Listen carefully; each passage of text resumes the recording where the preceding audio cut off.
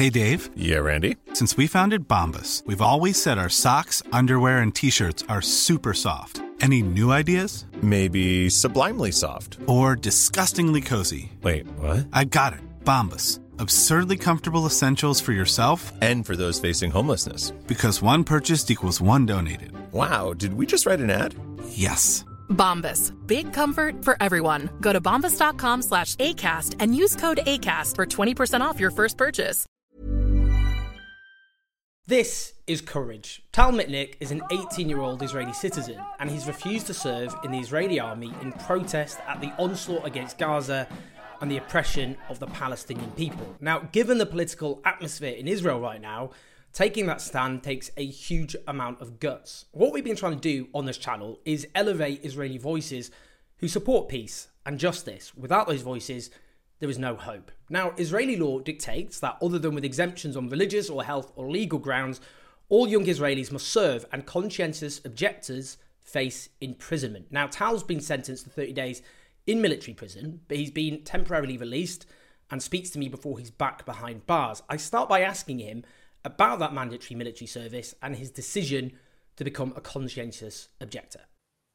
So the Israeli society is very militarized. Yes, there's also the mandatory service that every child, when he reaches the age of 18, has to go through the process of enlisting and serving for 2 years and 8 months for men and 2 years for women in the IDF. And this mandatory service also goes into civilian society where a lot of society is centralized around the army. And coming out against the mandatory service can be scary in Israeli society, and especially today after October 7th. So I'm Tal, and I'm from Tel Aviv.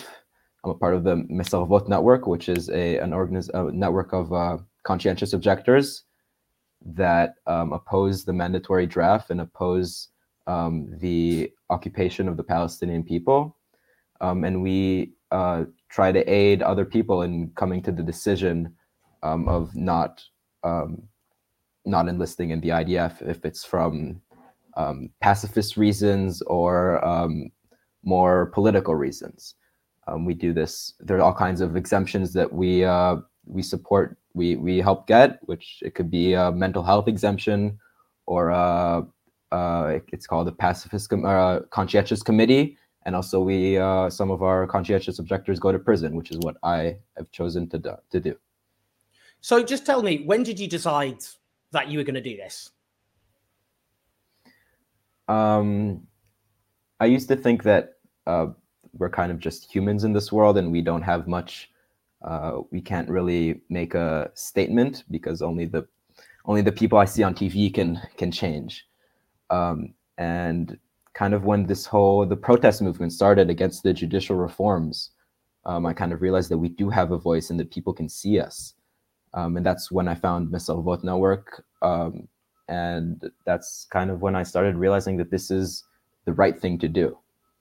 Is this something, can I ask, does your kind of family heritage inform this? Is there a tradition, or in a way, is this just you came to your, I mean, as someone who's very influenced by my family, lots of people are, but others aren't. Or is this something that you just, because of the world around you, politicize you because of the events you spoke about?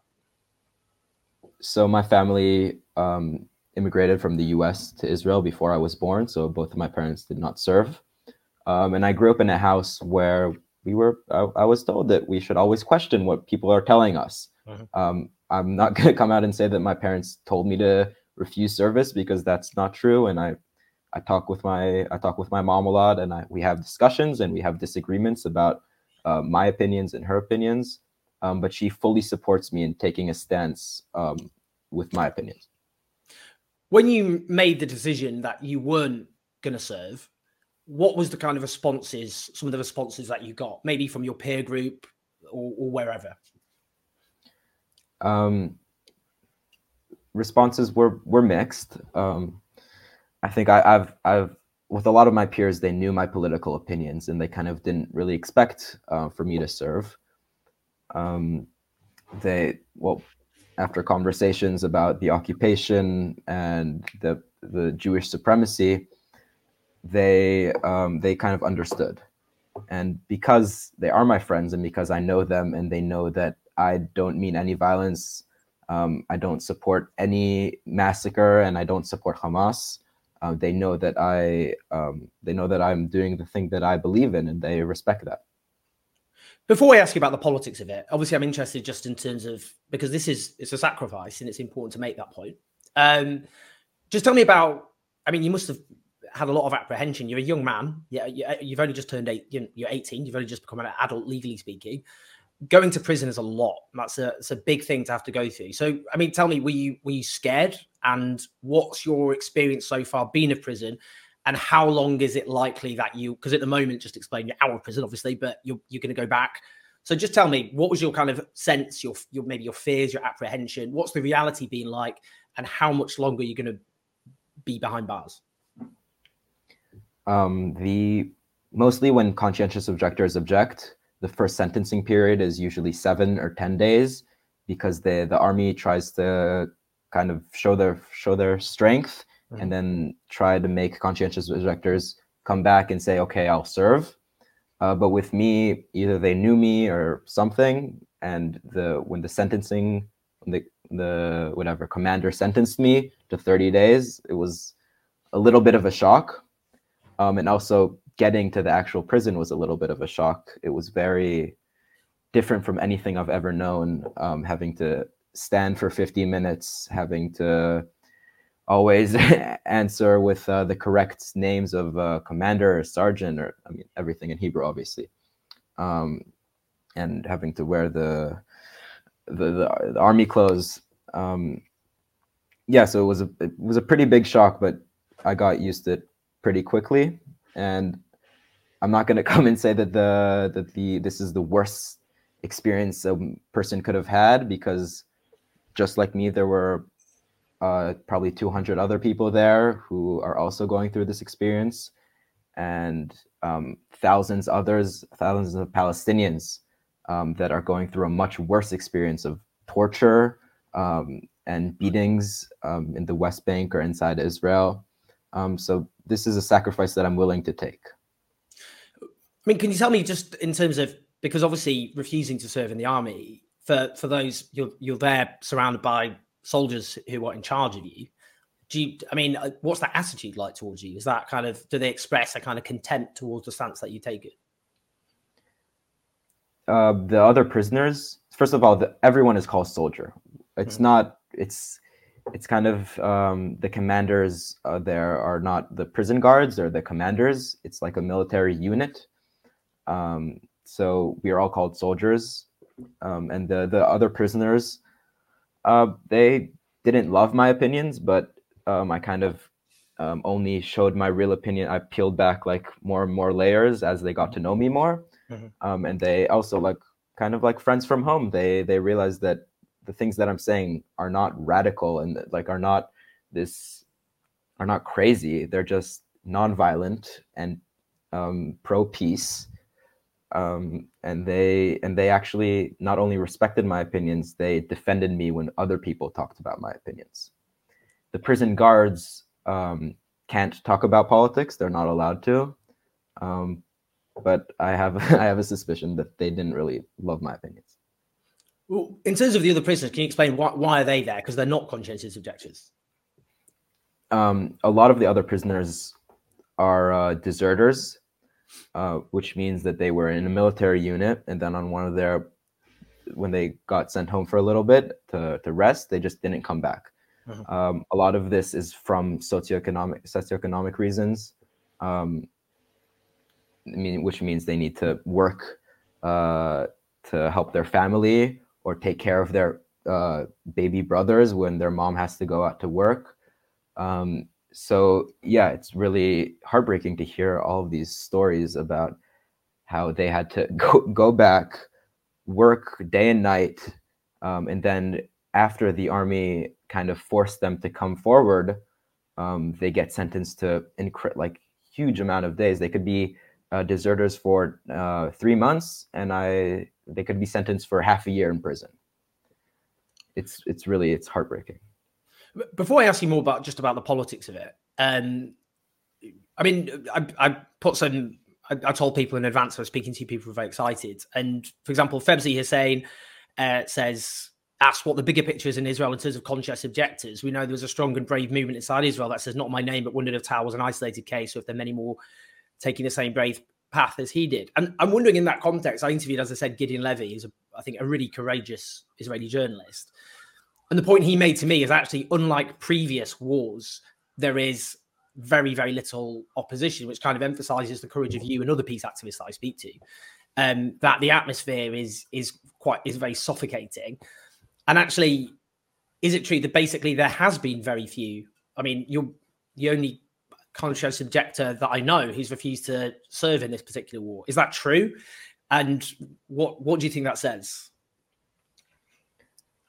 I think I'm the only public conscientious objector, which means that there are a lot of people that object to mandatory service, to the period that you're 18, and also object to the reserve, to go back to the reserves.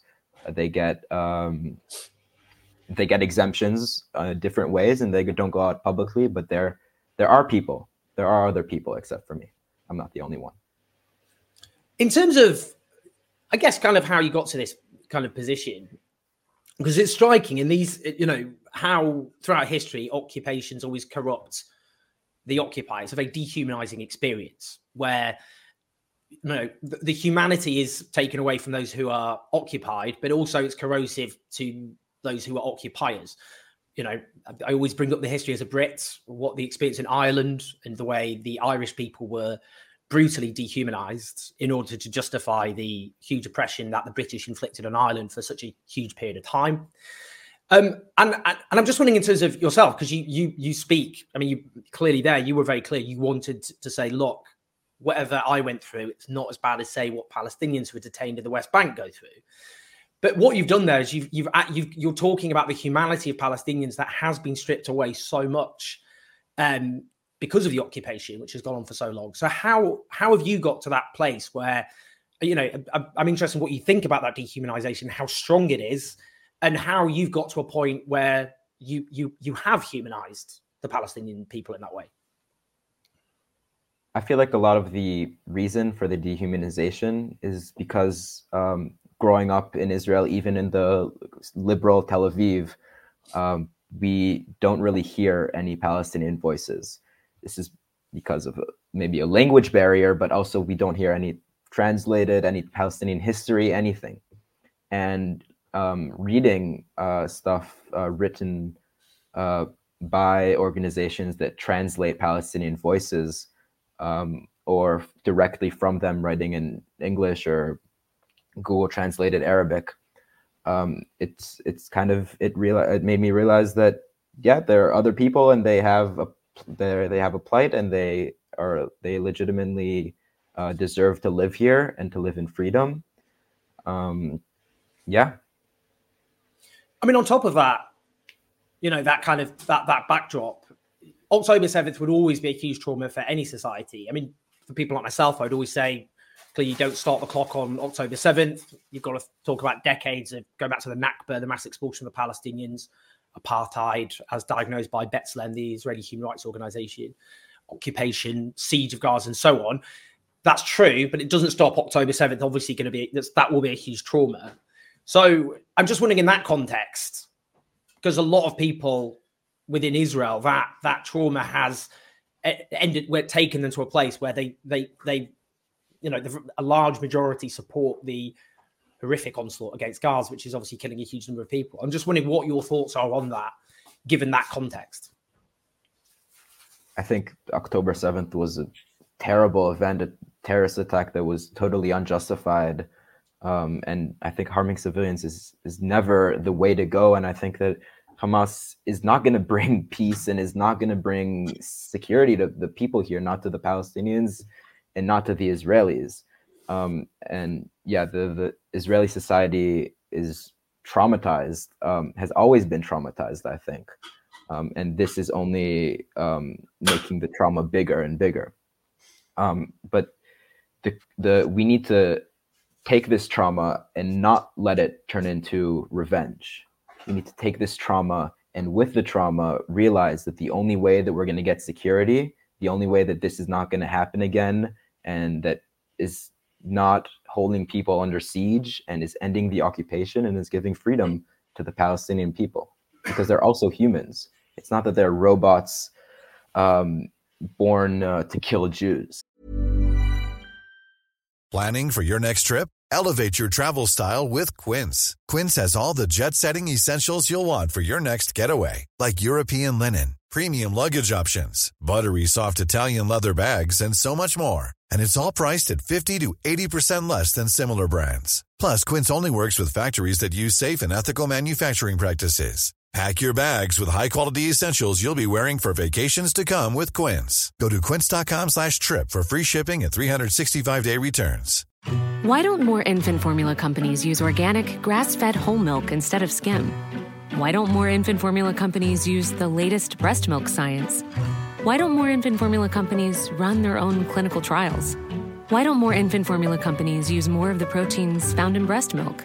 Why don't more infant formula companies have their own factories instead of outsourcing their manufacturing?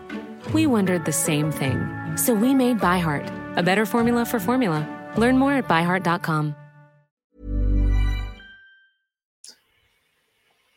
When you see, I mean, it's also quite interesting because I know, speaking again to people like Gideon Levy, that a lot of the Israeli public aren't even seeing what's happening in Gaza, that reality isn't being shown. But, you know, I know you must be aware of the catastrophic death toll, that so many children have been killed. But as well as that, you know, the destruction of the medical system. Professor Debbie Sridhar at Edinburgh University thinks that a quarter of the population could die within a year on current trajectory just because of the collapse of the medical system, let alone anything else. There's thirst, the hunger. I mean, when you see that, what's your kind of thoughts? And do you think there's any way of how you feel about that? How can other people within Israeli society feel the same anguish that I would hope that you would feel about it? Yeah, I've been seeing horrible videos and pictures and text written about what's happening in Gaza as a part of the Israeli campaign there. I feel like the only way that we can really make other Israelis see what's happening here is is say that these people, most of these people just want to live. They want to live. They want to live and let live, just like I believe most Israelis want to. But they have been corrupted by the system. They've been corrupted by the system to think that the only way that they can live and let live is by killing. And the Gaza, sorry. That's right. And showing the humanity of the Gazan people and how these babies don't deserve to die, I believe in the end the humanity will come out.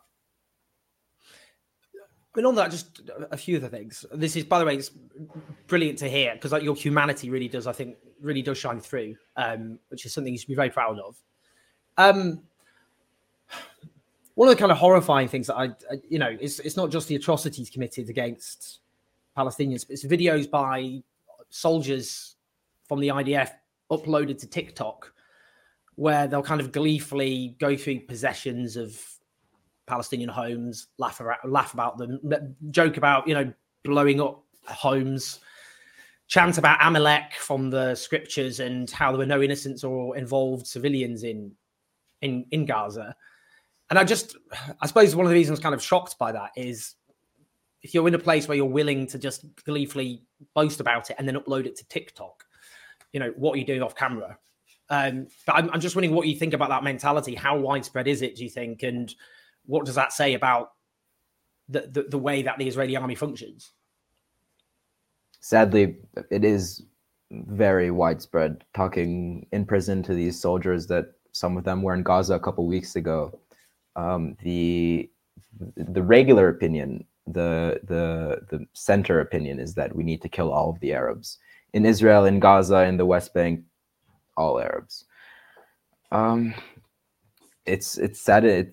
I mean, I see these videos too, and they sadden me, and I think it really shows how systems can corrupt humans. So just to be clear, there, your sense was actually like the kind of centrist kind of view, the kind of the relatively moderate view amongst the soldiers you spoke to was actually to kill all Arabs. Yes, I was told this exact sentence, that here in prison, the moderate view is to kill all Arabs. Wow. What do you think that says in terms of how the conduct of the Israeli army must be in Gaza itself, if that's the view that's seen as the moderate view? I think with all this talk about how there are no civilians and how no one is innocent, is bringing to this huge death toll that we're seeing. And also it's hitting back against Israeli society because we're seeing a huge amount of soldiers dying from IDF fire and also hostages dying from IDF fire. So not only, I mean, to stop the massacre of the Palestinian people, and also to stop more and more pain to Israeli families, I think we need to stop with this mentality. So just on that, I suppose what you've just made there is such an important point, which is about the rhetoric from the top, where you hear Israeli ministers saying there are no innocents, no involved people in Gaza, talking about all but Palestinians in the West Bank and Gaza being Nazis, that kind of thing. Do you think that there is a direct link between the rhetoric deployed by ministers at the top and what soldiers therefore see as acceptable? Yes, I think people think that until now, the strategy of siege and also occupation in the West Bank has failed. I think everyone recognizes that. And what a lot of these people are trying to pull the public opinion to, the strategy has failed. Now we need to kill them all because it wasn't enough to put them under siege. What we're trying to say is, yes, the strategy has failed, but we don't need to kill them all. We need the only way forward is to give them freedom. I guess what worries me, I mean, that it's a lot, this, isn't it? If that is such an entrenched view, where you got to the point where soldiers basically think mass extermination of the Palestinian people is the way forward, then what hope do you think? How could the incredibly courageous, and I think everyone now listening really can hear just how courageous you actually are. How can that win, do you think? How is that? Because that's such an extreme view. I mean, it's a genocidal mentality, isn't it? How do you think it's possible to kind of win over that with that kind of approach, which is clearly the right approach, but against such an extreme view, how could it succeed? I think I'll always stay hopeful. With every person that I hear that I've talked to and now doesn't want to join the army, I become more and more hopeful. It's the little things, it's the little steps that we can get, and yeah, I don't think we can lose hope. And just a couple of final points on that, because I always like to end on a hopeful note, which is difficult given the world in which we live. And we have to work with the material that we've got, but there is always hope, and you're an example of that. So, I'm just wondering, in your generation, because one of the things that sometimes worried me is, if I think about Britain or the United States, younger people are just a lot more progressive than older people. And I saw a video in Israel with a school teacher who had shared an article from the Israeli newspaper Haaretz, which I think was just basically a moderate kind of peace-orientated article. And it looked like he was going to get lynched by his students. It was just like hundreds of school students. I was kind of shocked by it. So, but is that a kind of, have younger people become even more militaristic and hardline, or are there younger people like yourself who see things differently that we can be hopeful about? Yeah, in the US or in Europe, I think the child is going to be more progressive than their parent. And here it's looking like the young people my age are more right-wing and more fascist than their parents. I don't have anything. I hope that they grow and they realize that there's another way. And just finally on that, I did see what I was very inspired by was there was a protest yesterday in Tel Aviv where thousands took to the streets, and that included Jewish and Palestinian citizens of Israel marching together. And obviously the only way we'll get a peace is an acceptance that the land belongs to both Jews and Palestinians, and there has to be an acceptance that of a shared future. And you could see it on those streets. That's what those people believe. Do you see that peace movement? Do you see that there is prospects of that growing? Because we've seen throughout history, people like yourself are isolated at the time, but who's going to get the better judgment from history? So do you see that and think, well, actually, there are seeds here which are growing, and maybe you've seen that from the response to you because you've taken a high-profile position. So you must be in a position where you do, as well as probably a lot of bad responses, you must be hearing from people in Israeli society who feel emboldened by the stance you've taken. Yes, I've gotten a lot of hate, but also a lot of support, not just from the international community, but also from people in Israel.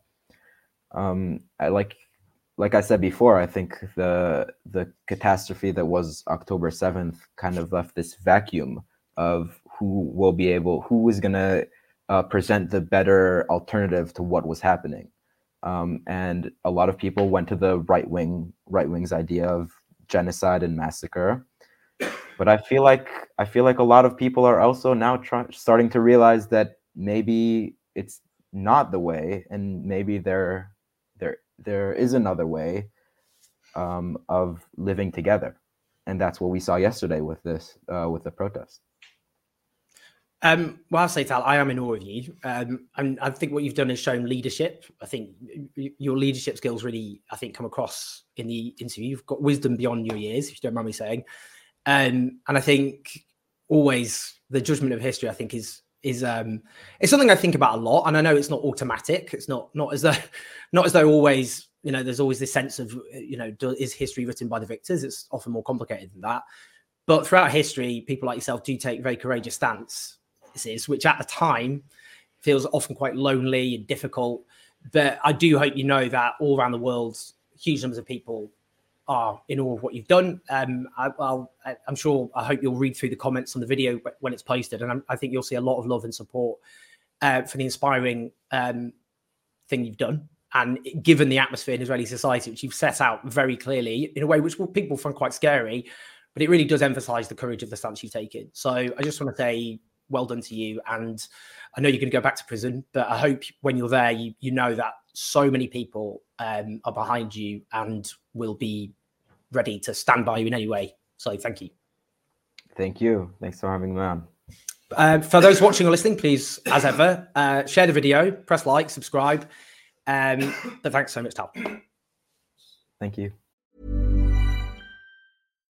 Why don't more infant formula companies use organic, grass-fed whole milk instead of skim?